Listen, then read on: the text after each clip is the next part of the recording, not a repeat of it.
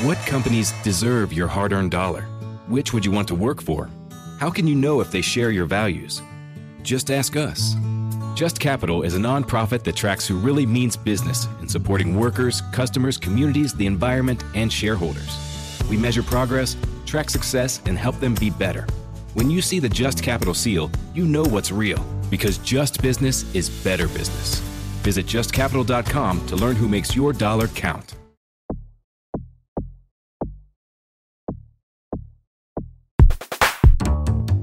Hello and welcome back to the Behind the Box Score podcast. I am Mac Morey, your host, now affiliated with 104.5 The Zone, so make sure you find us on their Spotify page. You'll scroll and see my title on all their other podcasts. Apple Podcasts right there on our own page, and then of course on the 104.5 The Zone website. So excited, we are back post Super Bowl, a little later than I wanted to be back, but we're here. We're going to be really now moving into off-season stuff, free agency, combine. I'm going to have Rhett Bryan on the show here soon because he's going to be at the combine, Rhett Bryan of Titans Radio. So we're going to be getting into all the best prospects, free agency, and this is the most exciting time. I mean, there's the postseason, which is amazing. And then honestly, once you get into the draft prospects, you start galaxy braining yourself over these next 2 months about, okay, is J.J. McCarthy really a top 10 pick? And even though, a month ago he wasn't a top 2 round pick. So it's going to be a lot of fun conversations as far as the offseason is concerned. So make sure you tune in. But also, we are turning to the hardwood because the NBA college basketball is in full swing. Yesterday, there was over 100 NCAA college basketball games. It was an amazing Saturday. We're going to be getting into that. We're also going to be hitting the NBA hard today. I've got Alex Comas and my brother, Asher Morey, joining me. Hello, boys. How are you? Doing great. Doing great, man. Thanks for having me.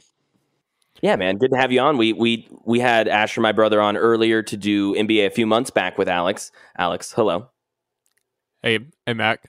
Hey, and it's good to have Asher back because we haven't had Asher back since he was first on to talk about the Harden to the Clippers trade.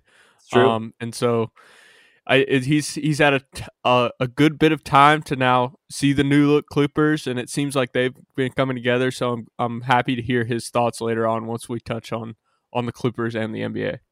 Yes, we have a lot to talk about. I was going to say, very excited. I don't think Asher will have that much to say. I mean, it's just the Clippers. They haven't been, maybe the best team arguably in the NBA since we last talked. So yeah, we're going to definitely touch on all that bunch of NBA stuff, post trade deadline, post All-Star break, trade deadline, all that. First, real quickly, just some Super Bowl thoughts. Alex, you and I can just run through some of these and then we'll get Asher in and go through some hoops. Let's do it. So first off, what a game, Alex. You and I haven't even really talked. Fantastic Super Bowl. I thought it was great. I don't know about an all-timer, but that was one of the better Super Bowls I've seen. If a Super Bowl goes to overtime, I mean, it's going to be up there. I think that's pretty fair to say. Yeah, it was one of those Super Bowls, too, that I can't remember one existing in a long time like this, where that first half, it was for those fans that like to see low-scoring defensive battles, right? Because first half, it was a struggle for both teams to try and get points on the board because both teams' defenses were executing at such a high level. And then the second half, that's where the points came through. That's where the schemes that both head coaches are geniuses at, Kyle Shanahan and Andy Reid, where you saw a lot of that, and just also the absolute weapons that they both had on the offensive side of the ball. So it was a tale of two halves in which you got to see just how high level both teams were on both sides of the ball. And at the end of the day, congratulations to the Moreys on watching another Chiefs Super Bowl. And yeah, on the next note, I don't think that the Chiefs are necessarily done. This was their worst year as far as in this dynastic 6 years that they've had. This was the worst offense, no question. They struggled to move the ball the whole time, and we really saw the evolution of Patrick Mahomes this season into being kind of a game manager, knowing when to take his shots, knowing when to run down with his legs, knowing when to just take that check down, throw it away. Okay, I can't take the sack here. 3 points will work. I know my defense can get the job done for me on the other side of the ball. I mean, we really saw everything from Patrick Mahomes this season. He didn't get the MVP award. That's not the way the MVP award works. You need the stats. You need the box score. But he was the most valuable player in the league this year. And he is now not competing with anyone currently as far as in the league right now, legacy-wise. It's not close. So he's now separated himself. As far as that game, though, one of the biggest ripple effects, not talking legacy, was on the 49ers side, Alex. Steve Wilkes fired. I, like a lot of others, am not a huge fan of this. I mean, again, that offense didn't look great. The first touchdown the Chiefs had was off of a muffed punt. They sacked Patrick Mahomes 3 times, pressured him more than enough. He was struggling, especially in those first, 2.5, almost full 3 quarters. Really, again, it was special teams mistakes, a couple offensive mistakes, some turnovers that really put the Chiefs back in the game. I thought Steve Wilkes, for the most part, did his job. And I think this is just another, kick the can down the road for Kyle Shanahan. Not that he's, needs to be worried about his job, but I think there are other problems that maybe should point more to him specifically at what he's doing on the sidelines. Yeah, I definitely agree with that. It felt like the Steve Wilkes firing was a sort of cop-out and some sort of excuse as to the reason why why the 49ers with Kyle Shanahan as their head coach didn't get it done in a second Super Bowl against the Chiefs. And if you look at it too, in the Super Bowl itself, Nick Bosa generated 10 pressures on 48 pass rushes. That's a 20.8% pressure rate. That's tied for the third most in a playoff game since 2018. He finished the season too with 114 pressures, which was tied for the most in a single season since 2018. So their front seven is one of the best in the league in the 49ers, and they showed it in that first half too. And then unfortunately you have the Dre Greenlaw injury that was a real blow for them, because Greenlaw, especially in that first half, was for the most part on Travis Kelce. And what did the Chiefs do immediately after Greenlaw went off the field? They went right at the guy who came in for Greenlaw. Steve Wilkes can't help injuries. And at the end of the day, the pressure that he was drawing up to get to Mahomes was working effectively in that Super Bowl as well. And at the end of the day, I don't think you could fault that defense for not performing and not getting stops and not getting a stop on that final drive either, after you could argue that it's Kyle Shanahan's fault as to why his players didn't know the rules of overtime and why he told them to receive the ball first. So abysmal. You can't put that on Steve Wilkes. Exactly. His defense executed on as high level as you possibly could against one of the better offenses in the league. Now, you said earlier that is this probably the worst, Chiefs Super Bowl win team? Yeah, it is. There's no arguing that, but still, at the end of the day, you're facing the best quarterback in the league by far, the best pass catcher in the league by far, and Travis Kelce. Like, there's only so much you can do, and I felt like they did the best job they possibly could, and they had it to where they gave their offense a chance to win the game with the 49ers, and ultimately Chiefs tie it up, and then overtime, if you just secede the ball to the Chiefs from the front end, then your offense has a chance to win the game, which I think is something that Kyle Shanahan would have wanted. So ultimately, that decision at the end could only fall on Shanahan. So the Steve Wilkes firing, it just seems like such a cop-out. Yeah, and you talk about the offense. I mean, almost 3 full quarters to create a gap larger than 10 points, and they couldn't do it. Like, Spagnuolo was fantastic. He called up the blitzes when he needed to. Yeah, that first drive, 49ers look good. Crazy Christian McCaffrey fumbled. They get the ball back later on. They go down and they score.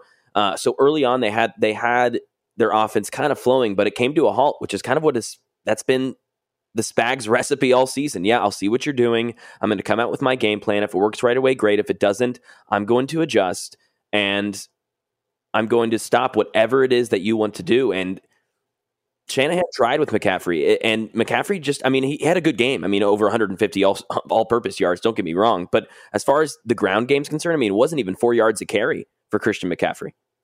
Yeah, and over 5. You talking about right there with Spags adjusting is early in the game, he started off with a lot of zone coverage, and Purdy was just picking it apart, just finding guys in between, in gaps, and Spags had to quickly adjust that and play a lot more man. And you talked about there with the Spags blitz as well. And I forgot to credit my stat earlier from Next Gen Stats on Twitter, but here's another one: is the Chiefs defense blitzed on 51.2% of dropbacks, which is the 4th highest rate in the game under Steve Spagnuolo as a DC for the Chiefs. So throughout the Spags era, that was still the fourth most that he had to blitz. And that just kind of, it alludes to how well Purdy played in the Super Bowl, which I think we need to give him a lot of credit for that. But also, too, just the adjustment that the Chiefs defense had to make with the way in which the first half was going and getting picked apart in zone and not pressuring too much, and then they had to dial it up. I mean, Brandon Ayuk, George Kittle, and Deebo Samuel didn't even have 100 yards altogether, I don't believe. I mean, there was an enormous amount of stats after that game where you're just going, man, well, it just felt like there was so much meat left on the bone from that offense for Kyle Shanahan. And again, that defense for the Chiefs, I think, ended up being the best in the league. And it was definitely the best Chiefs defense that Patrick Mahomes has ever had by far, which is kind of another thing. Give him a defense, give him an offensive line. Now, 2 years in a row to some extent, especially this season, he's just made it work. That's enough for Mahomes to get there. And then, of course, Andy Reid on the other end, just figuring it out, scheming up great plays. I'm seeing a lot of similarities between Kyle Shanahan and Andy Reid. One of the best offensive minds in the game was Andy Reid. He made 4 straight NFC championship games. He won Super Bowl where he lost to Bill Belichick. And that dynasty, and Shanahan right now, widely considered the best offensive mind in the game and at least the most influential. If you want to say Andy Reid is fine, but Shanahan's the one right now who has 4 of the last 5 NFC championship games. Everyone's using the Shanahan offense. That's what everyone works with as far as schemes are concerned. 2 Super Bowls and 2 losses in these last 5 seasons for Shanahan. A lot of similarities to the early 2000s of Andy Reid and the Eagles. And the narrative's really similar right now. Shanahan can't get it done in the big game. He can score you points, but until the playoffs, there's going to be a choke. There's going to be bad clock management. There's going to be a bad decision like the overtime, taking the ball first. And I think Shanahan is a great coach, and I think he's going to end up getting more chances. But Andy Reid did not win in Philadelphia. How much longer is San Francisco going to take this? That's really the question to me. Is it 2 more seasons, 1 more season? Is it 3 or 4 more years of this? I mean, sure, getting to the NFC Championship game, being in the Super Bowl 1 out of every 2 or 3 years is what most franchises would dream of. But, I mean, look at the early 90s Bills. I mean, 4 times in a row. I think any of those fans in that franchise would take 1 win over 4 straight losses. Just 1 win. 1. I don't know. How much longer can he do this? Yeah, it's a fair question, too, because you look at this offseason, Brandon Ayuk may be going elsewhere. So you're losing your best wide receiver this season, possibly an Ayuk in free agency. The lifespan of a running back, you truly never, they're short. And as great as McCaffrey is, and as much as he showed us this year, there's no signs of slowing down. You don't know when that blip can occur. And so I think you're right in saying that, especially if you look at next year where they're still going to have at the end of the day, if Ayuk walks, they'll still have a talented roster. They'll find a way somehow. And you look at their division too, the Rams with Stafford, it's been a little bit of a decline. Now, they did get to the playoffs, but the Seahawks have a new coach. You look at the Cardinals and, we'll see how it is year 2 under Jonathan Gannon, but they're set up within their division to prevail and at least have a shot in the playoffs. And the way it's gone in the past is the 49ers still find a way to end up in the NFC Championship game. And so if they make another NFC Championship run and let's say they don't prevail, they lose in the NFC Championship game, or if they make another Super Bowl and lose, I don't see how John Lynch could sit there and say, yeah, Kyle Shanahan's the guy that's going to break through when you have, what it would be 4 or 5 losses at that point in the conference championship game or in a Super Bowl. I think ultimately they're going to feel as though it's time to break off and move elsewhere. So I would say 1 more year, especially if they get down to a conference championship and Super Bowl and don't prevail again. If they make the playoffs, which they will, screw it. When they make the playoffs and when they play the Green Bay Packers, if they lose that game, John Lynch is parting ways with Kyle Shanahan next season. That's my take. If they lose to Jordan Love and Matt LaFleur and that much younger version of the 49ers, like they almost did this season, it's over. It's over. I think the leash has shortened that much. Yes, this sustained success buys you time, but you've got to strike while the iron's hot. There's Bill Belichick waiting on the sidelines. There's Mike Vrabel sitting on the sidelines.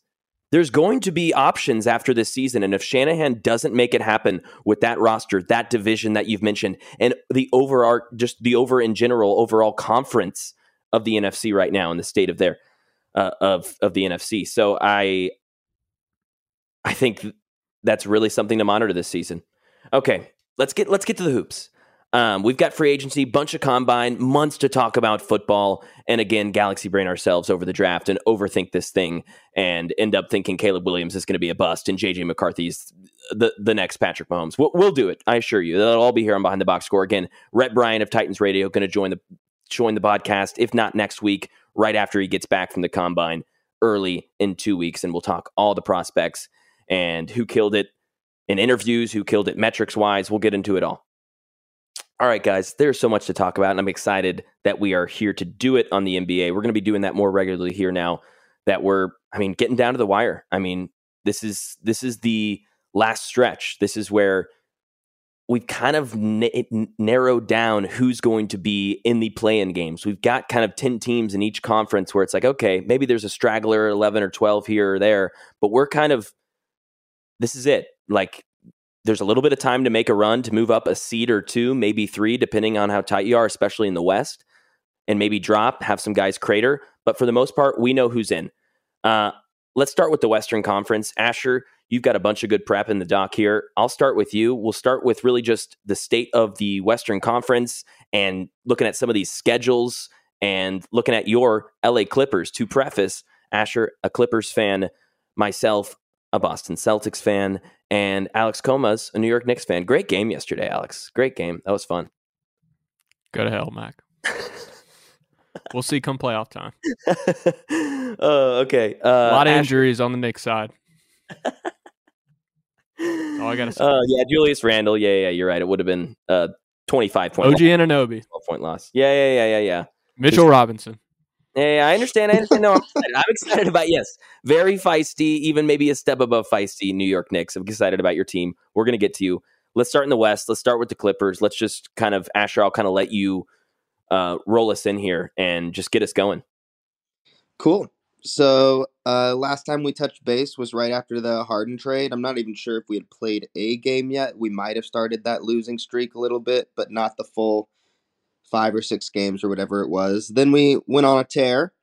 Best record in the league, best advanced stats, best offense, at least at best advanced offensive stats for like 2 months. And now here we are. We pushed our way up into 3rd place in a tight race with 4 horses at the top of the Western Conference. There's been 3 players there, been there the whole year. We know them well. The Minnesota Timberwolves, built for competition against the Denver Nuggets, and the new bright and shining star of the league, the Oklahoma City Thunder. So right now, people were thinking that the Clippers, we even pushed to a half game back of first place, that we were going to kind of take that spot. But right now, there's only 2 games separating all of us. We just lost pretty bad to the Oklahoma City Thunder. Mm-hmm. The Wolves just lost. They're in first. They just lost to your Celtics last night. And the Nuggets and the Clippers, both in the last 5, maybe even 10 games, aren't even 500. So there's a lot of question marks going on, and it does really feel like a lot is going to be there's a lot to see from these teams. There's development from these teams. There's coaching decisions that we're going to see to getting ready for playoffs. And I frankly, I can't wait to see how the young players on OKC respond, and how Murray coming back for the Nuggets and all this stuff. It's going to be great. I can't wait. And what's really cool about it too in the Western Conference is it's so tight. From seeds 1 to 8. It's a 7-game differential from the T-Wolves at the 1 seed, and currently the Suns sitting at the 8 seed. Suns are only 7 games back, whereas in the Eastern Conference you have such a gap from the Celtics and the Cavs, who are sitting at the 2 seed, and Celtics at the 1 seed, where I believe is it the 7 games? No, it's 8 games. The Cavs are 8 games back from the Celtics. The 3 seed right now would be Bucks 9 games back. So the Western Conference, it really is dictating on how their strength of schedule is through the rest of the season, on how these standings end up, because it's so tight to where it could just completely flip flop, a month from now from how we're looking at it now. You've got the gap in the West, 1 seed to the 8 seed, 7 games. That is smaller than the gap from the 1 seed to the 2 seed in the Eastern Conference right now. Yeah. That's where we're at as Right. far as the juxtaposition in these conferences, and so much can change and flip-flop. Let's get into the upper tiers, those top 4 that you spoke on, Asher. We'll start at the top, and we'll just kind of go around. Timberwolves, how are we feeling? You just mentioned they lost to the Bucks 2 nights ago, not the Celtics, and then then they just beat the Nets the other night. That's right. Green. I saw Green in the head. Yeah. No, totally. Yeah. So let's just start there. Young team, Anthony Edwards blossoming. It kind of feels like this is purely his city, his franchise. Alex, Timberwolves thoughts? As far as Timberwolves go, what we've seen in the past with Karl Anthony Towns on the team is that no matter the pieces they've had around him, they've always still tried to make him a centerpiece of their offense, whether it be the Wiggins, whether it be Jimmy Butler. And through all of those experiments, it didn't work for them. They would make playoffs, but they wouldn't win series. And now with Anthony Edwards, they finally made a switch to where they've moved on from focusing on Cat as their primary point on offense, and they're putting it down on Anthony Edwards. And now it's allowed Cat to really succeed as a secondary option offensively, which is a hell of a secondary option to have.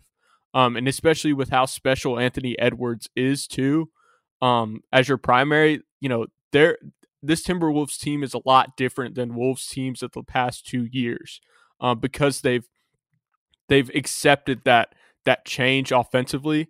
Rudy Gobert has, I wouldn't say he's completely justified the trade value that they gave up, but he's certainly playing at a level and being an anchor defensively for them that is exactly why they traded for him, which is crucial for them, especially in the Western Conference with a lot of capable offenses, one being the Clippers, where they're going to need to come up with stops.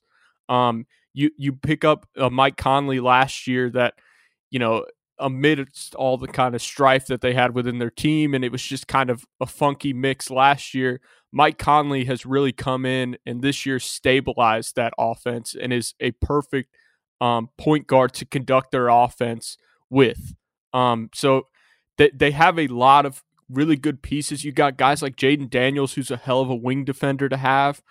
This Timberwolves team, we've seen it the last couple of years where they have these guys that are promising. And especially you saw it last year in the series they played against Memphis, where you look at, Cat and Anthony and you think, okay, wow, those are really good 1-2s to have. And you see the young pieces that they have around them to add into the mix. And now this year you see with the way in which they've played and having a 1 seed in the West that they've really started to put that together. And being able to use those complementary guys to the best of their ability around Cat and Ant playing at such a high level. So I think still a lot of people will come playoff time still sleep on the Wolves in terms of they're still young. I don't know if if they're going to be able to get it done against, especially like right now, they'd potentially be facing off against the Suns team. If the Suns were to come out and win their play-in matchup, you're playing the Suns first round, and you look at the killers that the Suns got on their team, and Devin Booker and Kevin Durant and Bradley Beal, and I think a lot of people would still favor the Suns, but I really like the Wolves in terms of how young they are, how athletic they are. They've got a lot of different looks they could throw at teams as well, being extremely versatile. So I think they're a sneaky team to watch out for, and I think I would say they're similar to a Nuggets team in last year where a lot of people looked at the Nuggets team like, I don't know if I'm sold on them to be able to get through the West. And ultimately, you see too that these teams, especially with that youthfulness, they have nothing to be scared of as they're going through. And I think, especially with last year's experience for the Wolves playing against the Grizzlies, I think it's going to serve them well in terms of what they need to do to get through a playoff series. You think last year the Nuggets were looked at as like, can they do it? I still I would say that like a lot of I would say that still at the end of the day, people favored Suns. They still favored Lakers just because of the KDs and the LeBrons in the West. I wouldn't like, and also too, the Nuggets hadn't gone to a Western Conference Finals prior to that point. So Yeah, I feel like it was a really quick uh, change. Like it was as soon as the first round ended, maybe. But if you just took a snapshot before the first round and after the first round of like how many people had faith that the Nuggets could make it to the finals and have a chance, um, against the Suns, against the Celtics who didn't even, and like that was, I think, just like it's not their year. But I feel like it quickly changed. yeah, and just look at the series of the past prior to that point. I mean, you look at the Blazers series, you look at the what was it, the Clippers series in the bubble. Like the Nuggets had essentially had many of the key pieces on their team last year were on the team in previous years, and they hadn't gotten through. So I think even though they got themselves a 1 seed last year, at the end of the day, still people were like, we've seen this Nuggets team in the past, and they haven't come through. So that was my point on that. No, and that makes sense. You bring up the Rudy Gobert justifying his trade value. Asher, I mean, we know the story with Gobert. When it comes playoff time, it seems like teams figure this out. They hunt him. He gets tracked down. You have to bench him in crunch time and when it really matters because he's a liability. Can that change? What do you think is going to happen there? Do you think a team like the Suns, maybe even the Warriors who get in at the 8 seed, can expose that immediately? No, I don't think that it's going to be exposed this time, actually. And I've changed my opinion on this, but I haven't looked extensively at like every single lineup that Gobert's been a part of in the playoffs or anything, but I doubt that any have been this big. Agreed. I mean like everyone on the court is at least a 6'8", you know? Like that's how big they can play in a lineup. And I think it really matters. I think that Gobert gets overrun when he's like defensive player of the year stats because he has the length, size, athleticism, awareness to be that guy in a game, and really control the whole paint, and even extended to mid range. He's that guy, but he doesn't have to do that, and he won't be abused by teams just game planning to get him off his mark, just waiting for that 3 second or 5 second, rule to come into play, right? I think that the Timberwolves have managed that rotation well. So honestly, I think that this is a year that I would be more scared of him, than normal. They also have a guy in Naz Reid coming off the bench who's a Yes. great backup 5 to have. And Yeah. if you could say that if teams are going to run the pick and roll and try to get the switch on Gobert, and if they're getting the best of Gobert in that 1-on-1, Naz Reid adds a little bit more athleticism at the 5 to be able to handle that switch. Got great value on Naz Reid Island. I got in early, and prices, mortgages have skyrocketed there. But I got in early. I'm set in. Naz Reid, yeah, it's beautiful, beautiful. There we go. So yeah, we've got three other top 4 Western teams have a bottom 20 toughest schedule. The Clippers are a team that doesn't. Asher, your Clippers, 7 back-to-backs, now 6 because since we've written this doc, now 6 back-to-backs. You just got off of one where you beat the Grizzlies, but the night before you lost pretty poorly to, who was it? OKC. Okay, that's who it was. Yep. Yeah, which we talked about previously. Yeah, a 20-point or maybe even more loss there to a young and up-and-coming, to say the least, Oklahoma City team, which I want to touch on too. How do you feel? I mean, down the stretch here, Clippers, 6 back-to-backs left. I mean, Wolves, Bucks, Bulls, Pelicans, 76ers, Pacers, Nuggets, Jazz, Suns, and then obviously just finished the OKC Memphis. That is some tough runs. How do you feel like this older core, stereotypically injury-prone core can make it through this final stretch that they really need to be there for? I think it's really important in the West right now to realize that the disparity between first and eighth in regards to, I guess, first and sixth, you don't want to necessarily be in the play-in. The disparity in matchups is not necessarily as large as it is normally. Even you can look at the Mavericks, right, who maybe 2 months ago we were dismissing, have now won, what is it, 8 games in a row, I believe. So they are seriously coming together with PJ Washington, I believe. Yeah, sorry, PJ Yes. Well, Washington. it's Uh, the longest winning streak he's ever been a part of. I mean, he's been killing it. He's been, and I know it's only been like literally like 3 games or something. I don't know, but he's been awesome. So what I guess my point is, I really prioritize health over seeding in this specific conference, this specific year with our final schedule, which is, yeah, like you said, like 7th or something, hardest remaining schedule in the league, something like that.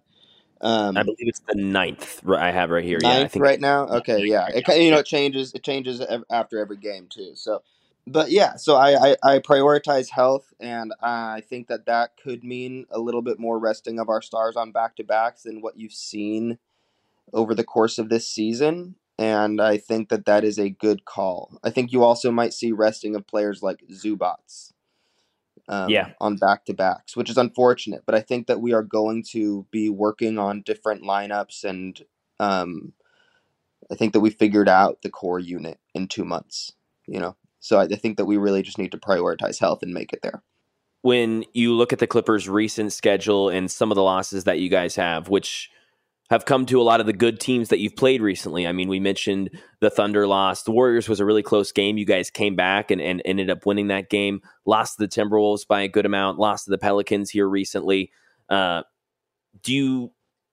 you take any worry with that? Going, okay, these are teams that we're going to be seeing in the playoffs that we've now lost to pretty consecutive back-to-back in the last couple of weeks. Or are you saying, yeah, that's fine. That's a blip. It's regular season and it's a slide. Yeah. I'll be honest. I can't lie to you.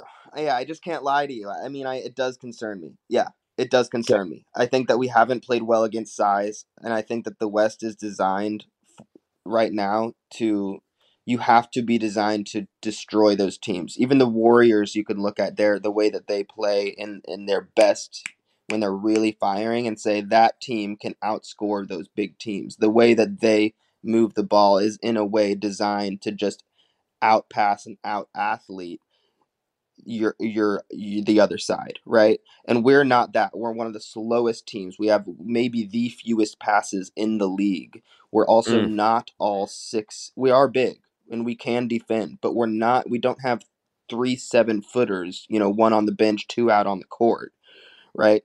Even though we can, but the second's Plumlee.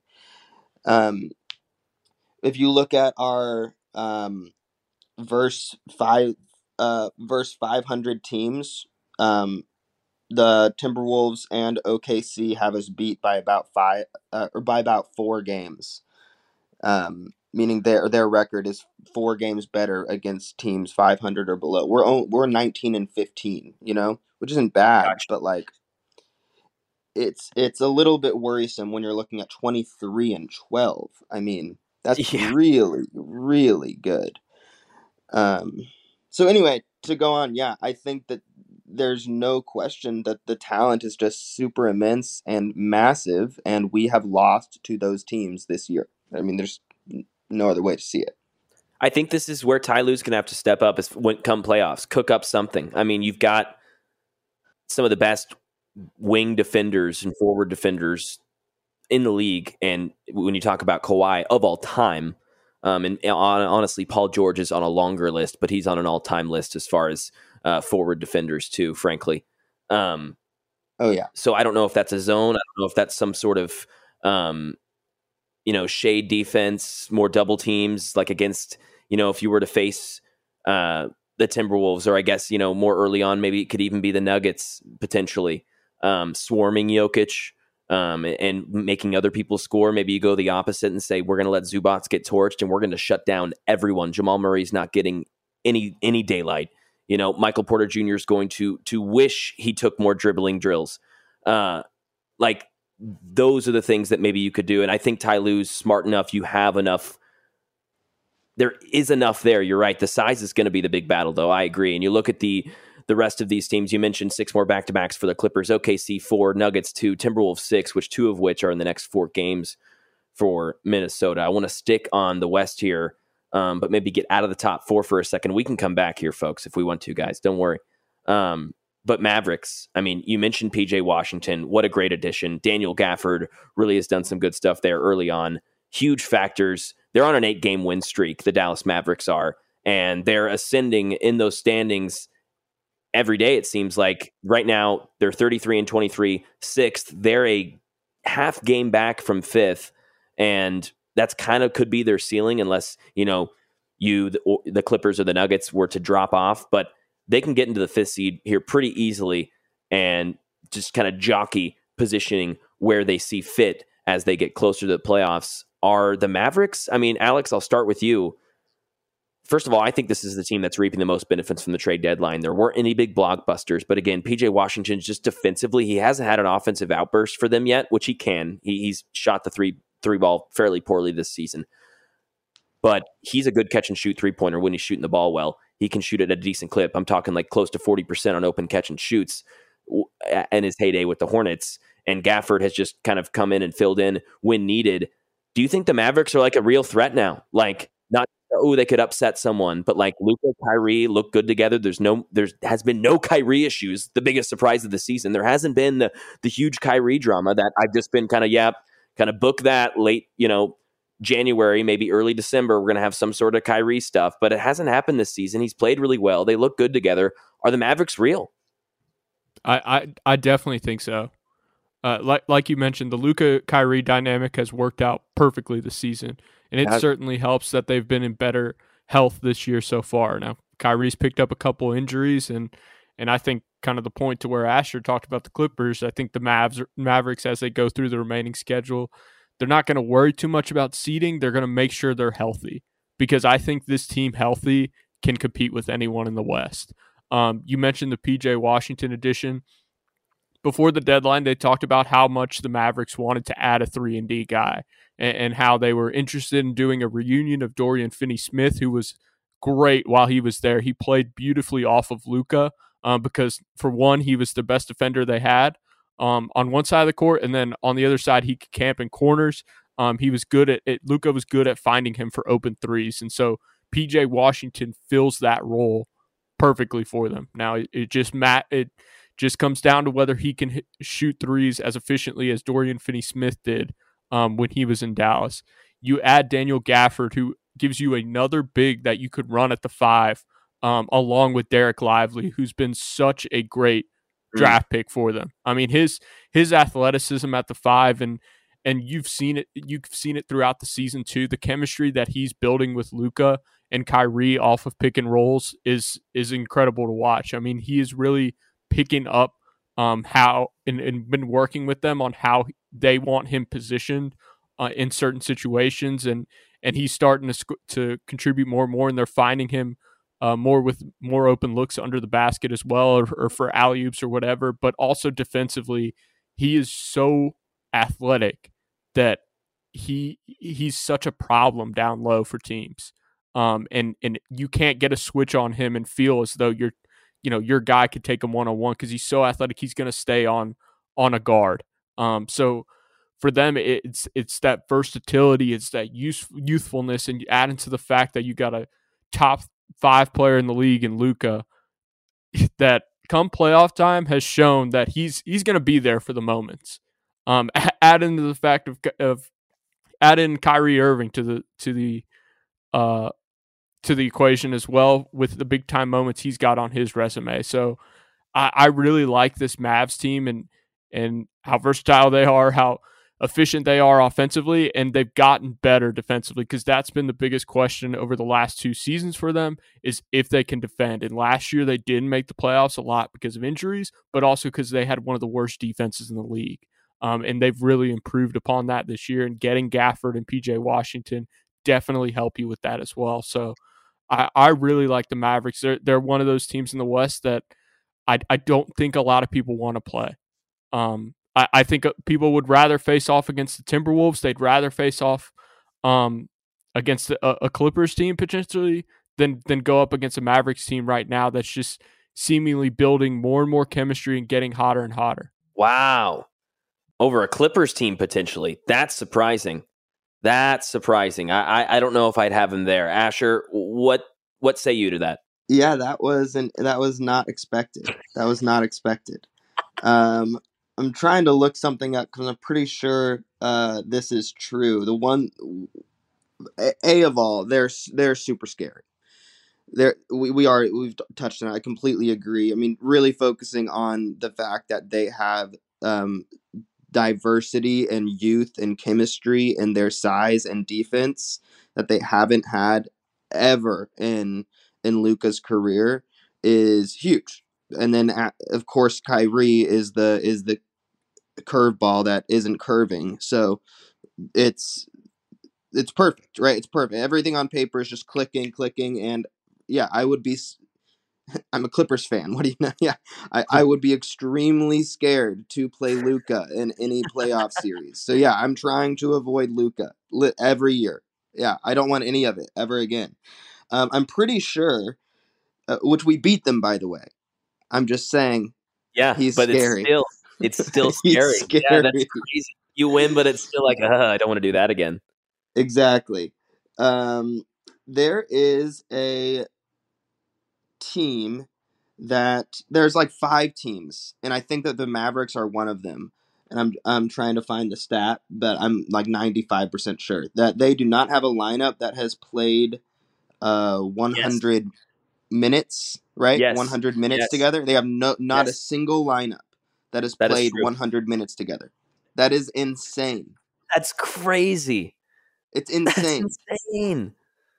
I like mathematically, I don't even understand how this is possible. And there's no Kyrie drama. The first thing you'd say is, well, that, Kyrie drama. That's got to be. There's got to be a story there. There's no story. It's just what's going on.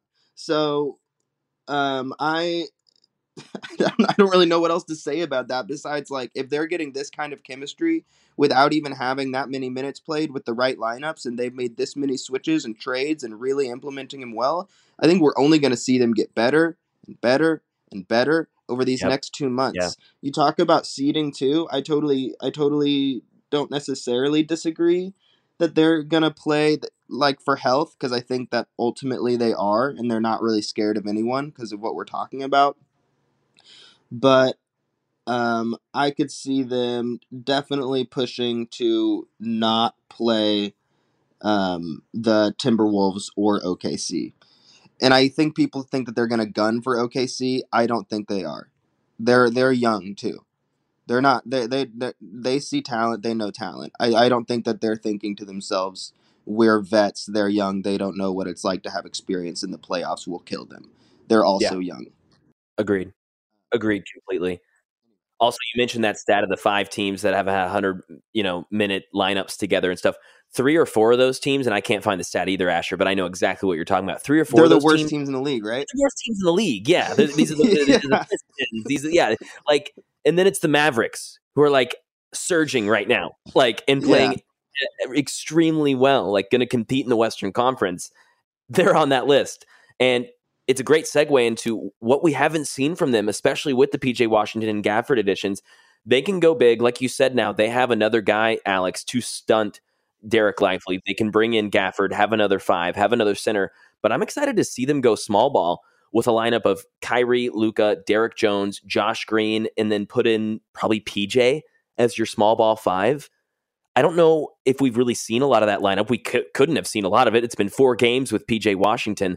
So I think that's something that we're going to see in these next 2 months, and I think they're going to pull out in the playoffs. I think they have a lot of, like we've mentioned, versatility. I just think they're going to be fluid, and they're going to have so many different ways to attack you, and each way, Luka Doncic is at the center of it. So no matter which way it is, it's going to be pretty good. Okay, we're all kind of in agreement there. The Mavericks are real. I would not have necessarily said that even 2 weeks ago, and that's just what I love about the NBA. It changes that quickly. Any other thoughts on the West before we transition to the East here? Yes. Just one tiny more thing. Great. To give you an idea of how many minutes you can have played together, Caldwell Pope, Gordon, Jokic, Murray, MPJ, Nuggets have played 663 minutes together. Yeah. Yeah. Okay. Murray's been out multiple games. Yeah. Okay. Yeah. Sweet. It's nuts. Crazy. No, it's nuts. That's the perspective we need. No, I appreciate that. That's exactly right. It's like, no, this is insane. They are not playing any basketball together, but they're winning, and they look like they do. Yeah. They look like they've played together for years. And that may just speak to Luka, by the way, and Kyrie as well. Those two guys at the center of a team leading can just kind of make anyone work with them, especially when Kyrie's off his BS. Seriously, when he's just going to work and doing his thing. And like we've mentioned, the injury issues, maybe here or there, that's going to happen throughout a season with Kyrie at his age. That's going to be a thing. And I want to see a little more from Luka on defense, but like we've mentioned, they've put enough, bumpers around him for it to be okay if he is lackluster from time to time on the defensive end. Okay. Yes. Eastern Conference. Milwaukee Bucks. Let's start there. Let's go worry meter. Let's get into it first. Asher, you kind of roll through this. You put a lot of this on the doc, so roll through this for us. Yeah, for sure. So the connections are everywhere. Doc Rivers, previously with the Clippers, replaced by Ty Lue, goes into the press box, comes out a head coach for a team that he says he wouldn't wish this job on anyone. I'll never forget that line. Goes in and loses, let's see here, 8 of their first 10 games. Their only 2 wins coming to the Hornets and the Mavericks right before the Mavericks started doing what they're doing right now. So their losses, by the way, they played some good teams, but they also lost to the Portland Trail Blazers, the Miami Heat, who I understand. We all know the potential, but the Miami Heat Mediocre. have not done anything. Yeah. And the Memphis Grizzlies. So, yeah, it's been really, really bad. Not to mention their coaching issues. Doc Rivers, there's so many question marks already, even before he played a game with his postseason record. Now he's doing this terrible job or seemingly terrible job in the regular season. He's on contract through 26-27 season with a $40 million contract, as they still owe buyouts to Mike Budenholzer and Adrian Griffin.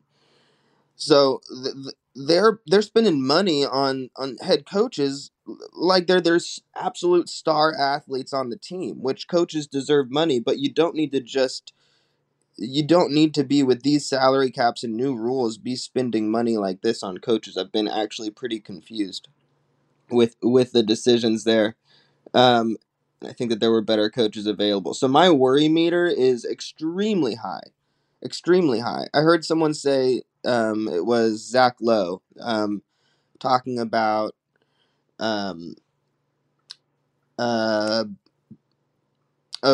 who's Chris Middleton. Sorry about that. Chris Middleton. And how what he's looking for in this sort of like what do we need to watch for on the Bucks is Chris from here through the end of the season, and it's all about culture. It's all about communication. It's all about leading on and off the court, and it's about essentially getting attention back to what he's done for the team throughout all of these successful seasons, when right now the attention has been entirely on Damian Lillard and Giannis, which is great. They deserve attention, but he's putting attention on Chris, which I appreciated. I'm not sure. We'll see how much of an influence he can have on a team at this point, but I think from a leadership perspective, a focus perspective, having 5 coaches in 3 years or whatever it is for them, and it's something like that. If that's not correct, then it would be really difficult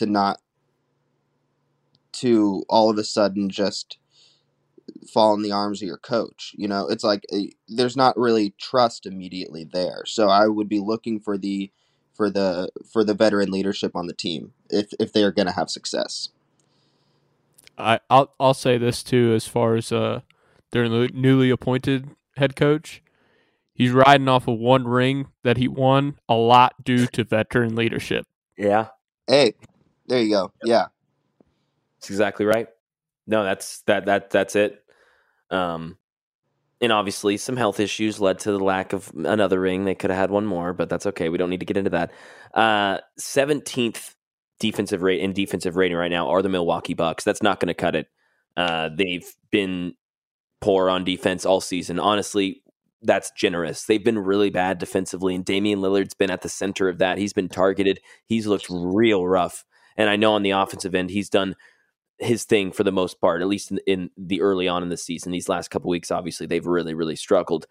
But defensively, I don't know how they can necessarily fix this. I mean, getting Patrick Beverley was an addition where they're trying to obviously focus on that.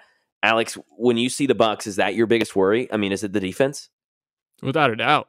I mean, because they have three capable guys in their lineup who can go and get you a bucket in Giannis, Damian, and Chris Middleton when healthy. And that's been a big thing for them this season, too, is Middleton's missed quite a few games. And that's a key piece to be missing, because you pointed out, the Patrick Beverley addition, but you look at the depth they have. They have little depth. I mean, you got Malik Beasley starting as your two guard, and look, Malik Beasley is shooting the ball well this season, but Malik Beasley is getting up there. He's not the same young Malik Beasley out in Denver. And look, I would say he's a slightly above average defender, but I mean, still, that's who you're rolling with against. Odds are a Celtics team is your biggest competition in the East. And do you feel that Malik Beasley could get the best of Jaylen Brown in a series? I don't think so.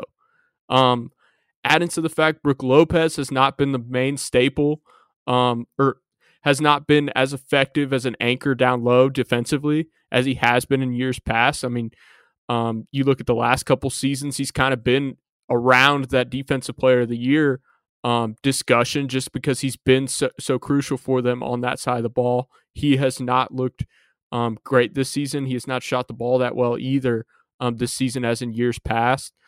You go on down the benches as far as their depth goes. I mean, Pat Connaughton is not putting together the best year, and that's who you're relying on coming off for you. You got Jay Crowder, who is another aging veteran. You picked up Gallinari this season. So yeah. A lot of these guys that you're depending on, as your complementary players to around Giannis and Chris Middleton and Lillard, are guys who are not in their best years, are not in the prime of their careers. And you're expecting them to kind of revert back to that to be able to take you to the next level. And I don't think they're capable of that. And look, I guess you can consider me somewhat of a Doc Rivers hater, but I'm sorry, come playoff time, that is not the coach that you can say will have the strategy in place and be able to make the adjustments within a series to get you through to the next round, because that man has blown more 3-1 leads than anyone else in NBA history, or been a part of more 3-1 blown leads than anyone else in NBA history. So he's darn near going to try to tie everyone else combined. Like it's out of this world. It's out of this world. And just look at the East. Like, I mean, we talked about how the West from 1 to 8 is so tight, and the East is not.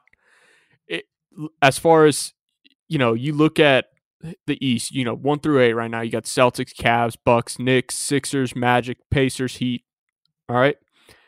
You look at the Bucks matchups. Do you feel confident against them, against, a Heat, a Pacers, a Bulls, a Magic in the first round? I would say, yeah, they'd be a favorite there. But it's the question of if you think they could get out of the second round. And against the Knicks, the Sixers, definitely not a Celtics. Like, I don't feel confident. I wouldn't be afraid to go face off against them if I'm any of those teams with Eastern Conference championship hopes. I wouldn't be afraid to go at the Bucks right now, especially with the way they've been struggling. And like I mentioned, the lack of depth that they have. If you can find a way to combat Dame and Giannis as best you can, you're not afraid of anyone else on that team. And especially if Middleton's going to be banged up like he has been most all year, you're not really afraid of much of that team. Fourth hardest schedule remaining for the Milwaukee Bucks. Celtics twice, OKC twice, Clippers twice.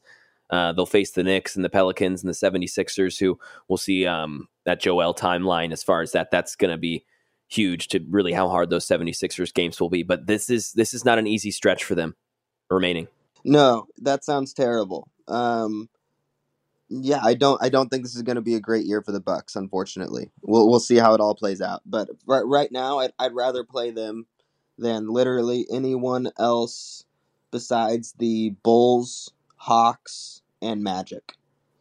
Everyone else that's in the top 10, I'd rather play the Bucks except for those three. So I guess they're still fourth. They're almost at the 50%, whatever. But those are some not great teams. So it's been pretty bad, and yeah, that is an incredibly based on defensive rating, and the fact that I actually think that game planning against them from a defensive standpoint would be easier than a lot of these other teams. And I'm looking at playing against Eric Spoelstra. You know what I mean? Like when I say that, or like there are just things that these teams have that are probably against the speed of the Pacers for 7 games in a row. Get out of town. That would be insane.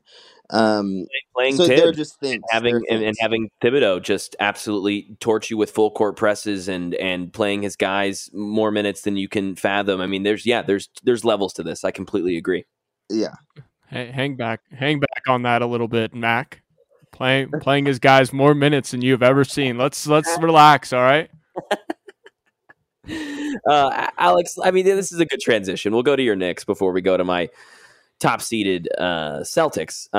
New York Knicks, what are you feeling right now? How do you feel? I think this is the best stage the New York Knicks have ever been in. Not just as far as the team's concerned right now, but just the vibes for New York right now. I like even just thinking about the offseason, however the rest of this season plays out, I just think the offseason is going to go well for the Knicks. I think they're in a destination now.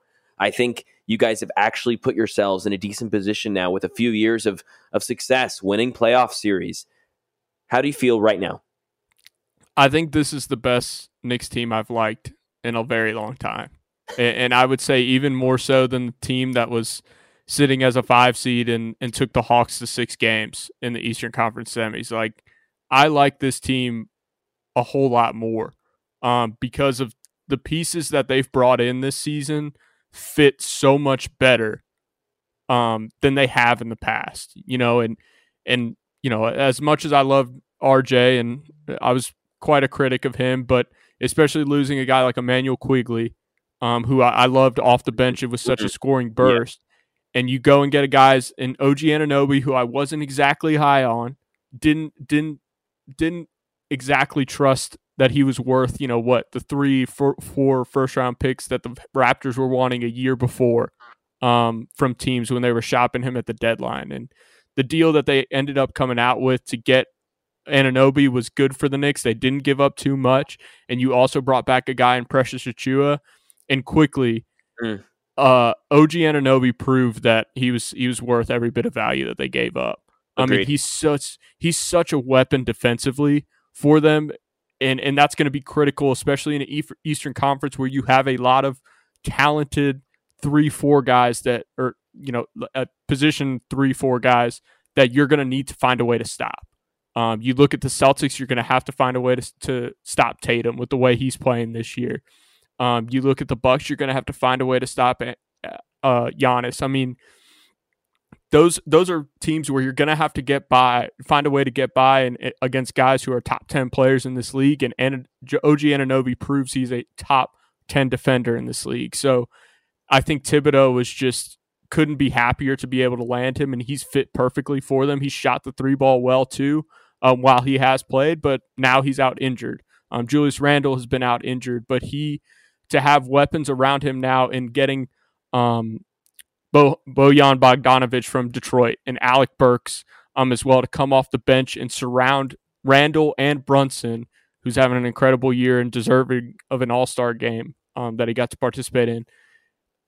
To have shooters around them fits them perfectly because they're best at getting downhill and attacking the paint. So to surround them with shooters on the outside, capable ones, instead of having to settle for 32% RJ Barrett from three, is such an upgrade for them. And to where now I really like the versatility and the complementary pieces that they've put around guys in Brunson and Randall to where I think a lot of people would look at them facing a Celtics team, a Bucks team, a Sixers team, and think, you still got to favor the guys with the stars, with the top 10 players in the league, and an Embiid and a Giannis and a Tatum.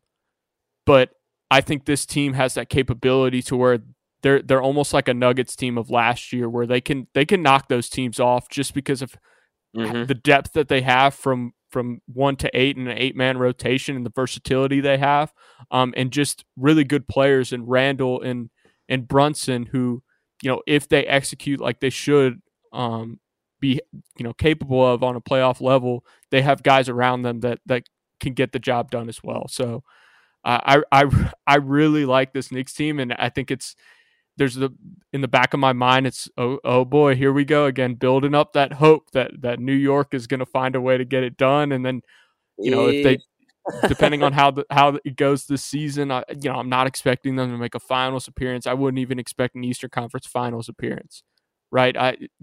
They'll find a way, but ultimately I'm ready for that fate of just not enough.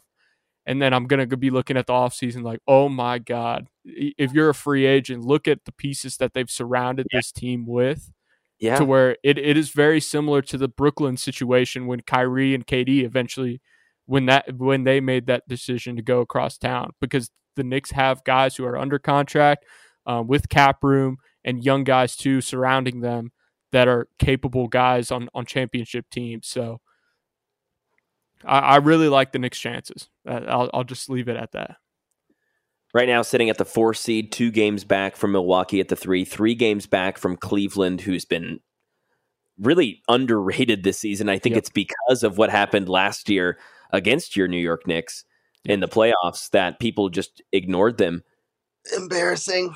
It was embarrassing. And I think everyone is kind of just at the point where, okay, we got to watch Cleveland right that wrong until we really take them seriously. And right now, if the playoffs were to start tomorrow, they'd have the Pacers round 1. And that would be such a great matchup. A great matchup. I mean, I'm just saying, I guess play-ins matter. I'm just saying the Pacers win their play-in game, I guess. I'm assuming that. And then it would be Pacers-Cavs, and that would be a fantastic round 1 matchup. But yeah, the Knicks, I mean, at that 4 seed, behind them the Sixers, we don't know really what's happening with Embiid. They're falling right now. They've not looked good without him. New York has the chance to rise and keep ascending it at very best to that 2 seed. Not to that 1 seed, though, because, again, the Celtics with a 7-game lead right now on Cleveland. Again, a bigger gap than what we have in the West from 1 to 8 is what we have in the East, 1 to 2. Are we, and this is a Celtics fan talking, but bringing it to the floor to you two, are we underrating Boston right now? Are we not talking enough about them in the East? And Asher, I'll start with you. Are we just kind of glossing over them? Oh yeah, 45-12. Oh yeah, they added, the 2 best pieces they could have added in the offseason, and they've looked incredible. And Jason Tatum's playing the best basketball he's ever played. And we're just kind of like, yeah, it's good. What do you think? Sorry, it's just the way that you talk about them. It's the 2 best we could ever. It's the best choices. I mean, just look at them. It's just so condescending toward us. Like, what do you 2 idiots know? Look at how good my team is. Yeah, exactly. Do I think they're underrated?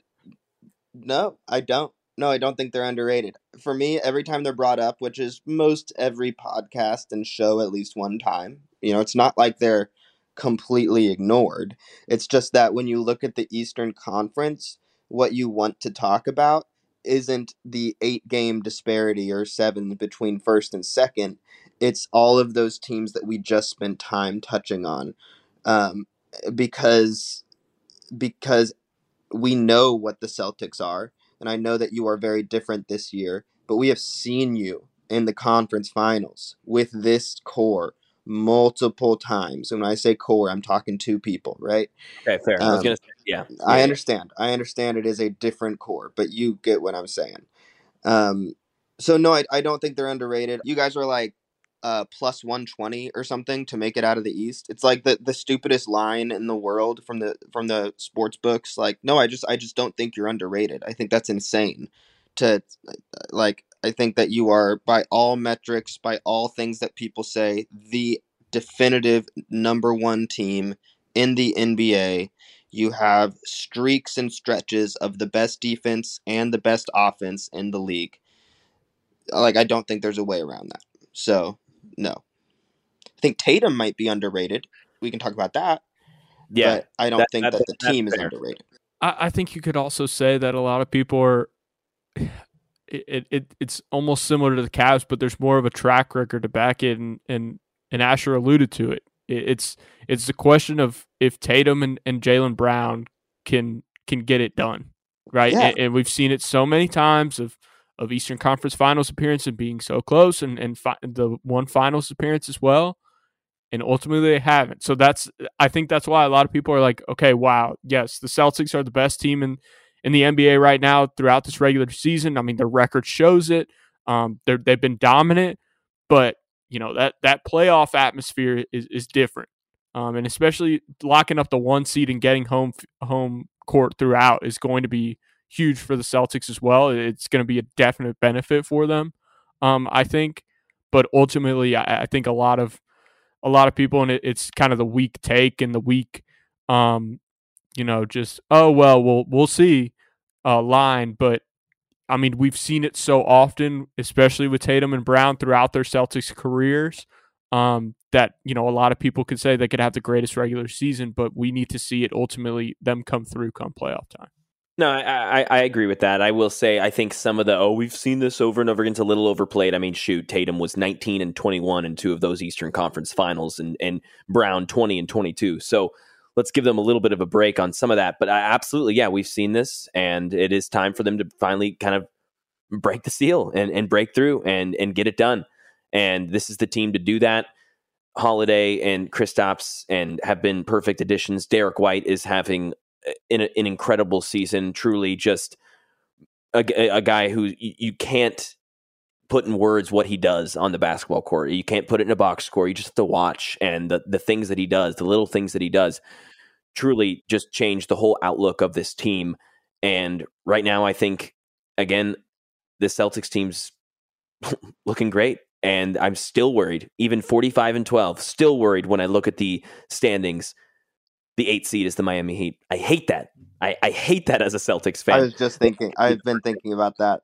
If you guys have to play them in the first round, I'm gonna lose my mind. Scary I'm Terry, gonna laugh so Scary Terry hard. revenge tour.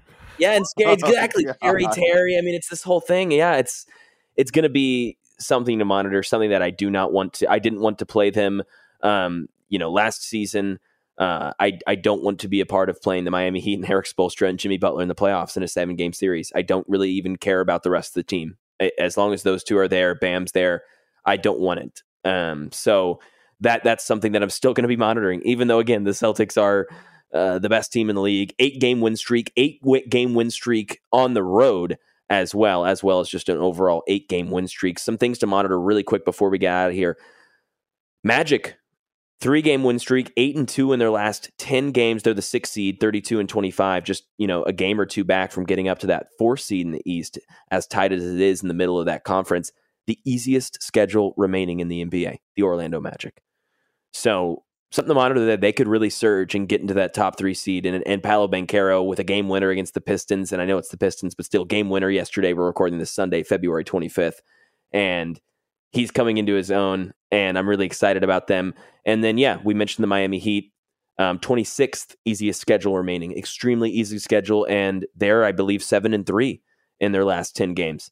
So 7-3 in their last 10 games. So something else to monitor when you look at the Eastern Conference and who's winning, who's not, and who's going to end up where in the meantime before we talk again, which hopefully let's make this an every other week discussion at the very least, boys, for the rest of this season as we ramp things up. This was fun. I mean, so many more things. I feel like we could pull another hour and a half easily of just NBA content. There's just so much to talk about, especially when it's been a while.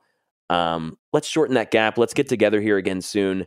Thanks for joining the show this morning, you guys. This will come out tomorrow, midday, and we'll get back on the grind, on our NBA grind. We'll talk some college basketball here soon as well. I want to talk Tennessee Vols. I'll get Ryan Shumpert from Rocky Top Insider on the podcast again to talk about just that fantastic team. Rick Barnes, can he get it done? Dalton Connect, the whole thing. We'll have all that content here, plus Combine. I'm going to have Rhett Bryan of Titans Radio on the show, and of course, Alex Comas and my brother Asher Morey going to join the show again. We're going to talk pro hoops, NBA. It's all here on the Behind the Box Score podcast. Thanks, guys, for joining. This was fun. Hell yeah. Thanks for having us. Go Knicks. Let's go Clips. All righty. Well, I guess if we're all doing it, go Celtics. And thank you for listening, and we'll see you again next time. Thanks so much.